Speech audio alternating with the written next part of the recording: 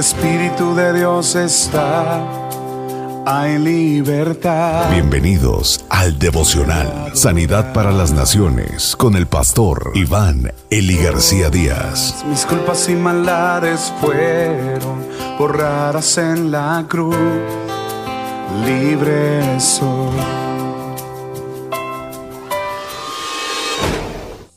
El tabernáculo, un lugar para cada cosa y cada cosa en un lugar. Hebreos capítulo 9, versículo 1 al 10. Ahora bien, el primer pacto tenía sus normas para el culto y el santuario terrenal. En efecto, se habilitó un tabernáculo de tal modo que en su primera parte, llamada el lugar santo, estaba el candelabro, la mesa y los panes consagrados. Tras la segunda cortina estaba la parte llamada el lugar santísimo, el cual tenía el altar de oro para el incienso y el arca del pacto, toda recubierta de oro.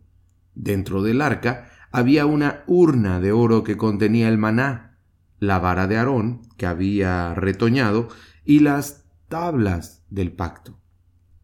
Encima del arca estaban los querubines de la gloria, que cubrían con su sombra el lugar de la expiación. Pero ahora no se puede hablar de eso en detalle.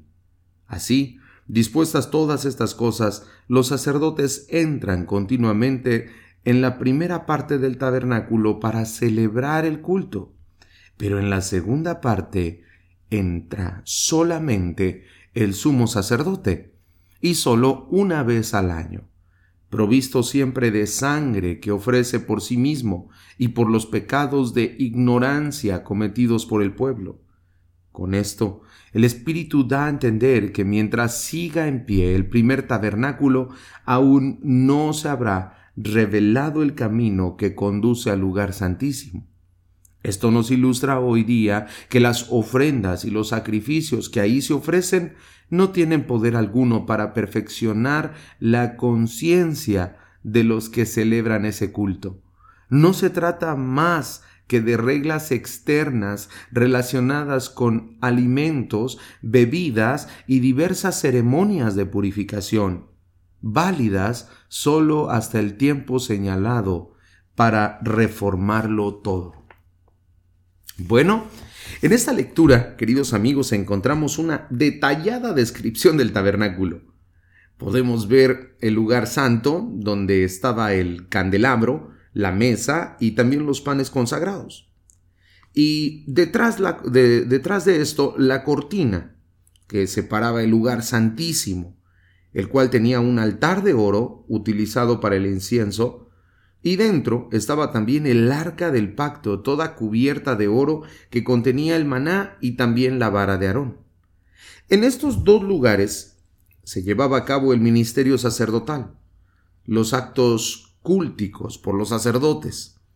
En el primero entraban todos los sacerdotes, pero en el segundo, en el lugar santísimo, solo entraba el sumo sacerdote para la expiación de los pecados una vez al año.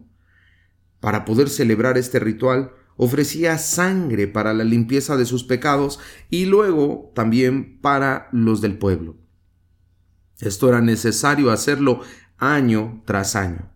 Por lo tanto, era un sistema imperfecto, ya que los nuevos pecados propios y del pueblo pues no quedaban cubiertos por estos sacrificios. Muchas veces ofrecemos nuestro servicio en la iglesia o en nuestra santidad como una moneda a cambio ante Dios. Pero en Hebreos se nos deja muy claro que ese ritual era totalmente inadecuado. Dios no necesita de nuestros sacrificios ni de nuestras obras. Él lo pagó todo. Él pagó nuestros pecados. Con su sangre preciosa, como la sangre de un cordero, toda la sangre de Cristo Jesús fue derramada para perdón, para remisión de nuestros pecados.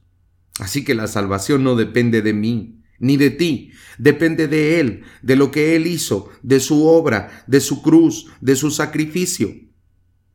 Y si todo depende solamente de Cristo, entonces yo puedo descansar en el pacto de Cristo. Su perfecto sacrificio en la cruz del Calvario nos da perdón para nuestros pecados pasados, presentes y futuros. ¿En qué situaciones o en qué lugares te sientes más vulnerable a la presencia de Dios? ¿Cuál ha sido el valor o la razón por la que tú sirves a Dios en la iglesia? ¿Lo has hecho como darle monedas a cambio a Dios por tus pecados? ¿Piensas que tu servicio a Dios puede limpiar un poco la maldad de tu corazón? Solo Cristo puede perdonar tus pecados.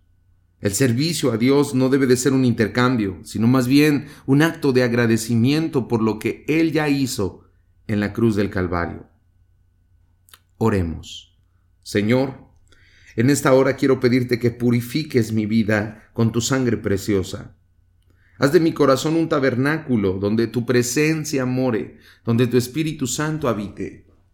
Por favor, Señor, perdona cada uno de mis pecados. Quiero comprender en mi corazón, en mi mente, que solo tu sangre preciosa puede perdonarme. Solo la sangre de Cristo Jesús tiene autoridad para justificarme. El perdón no se trata de lo que yo pueda hacer para ganarme el indulto.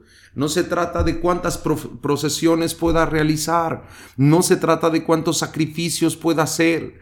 Se trata de lo que tú hiciste en la cruz del Calvario, y tu obra fue perfecta. Por eso te pido, Señor, que seas mi Salvador, mi Señor, y que tu sangre me limpie de todo pecado y de toda maldad. En el nombre de Jesús. Amén.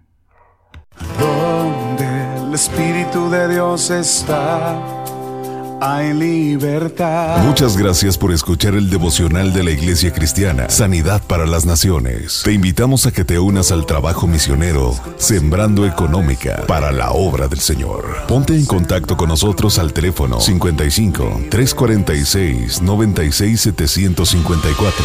Perdonado soy, solo por tu amor, no hay más condenación.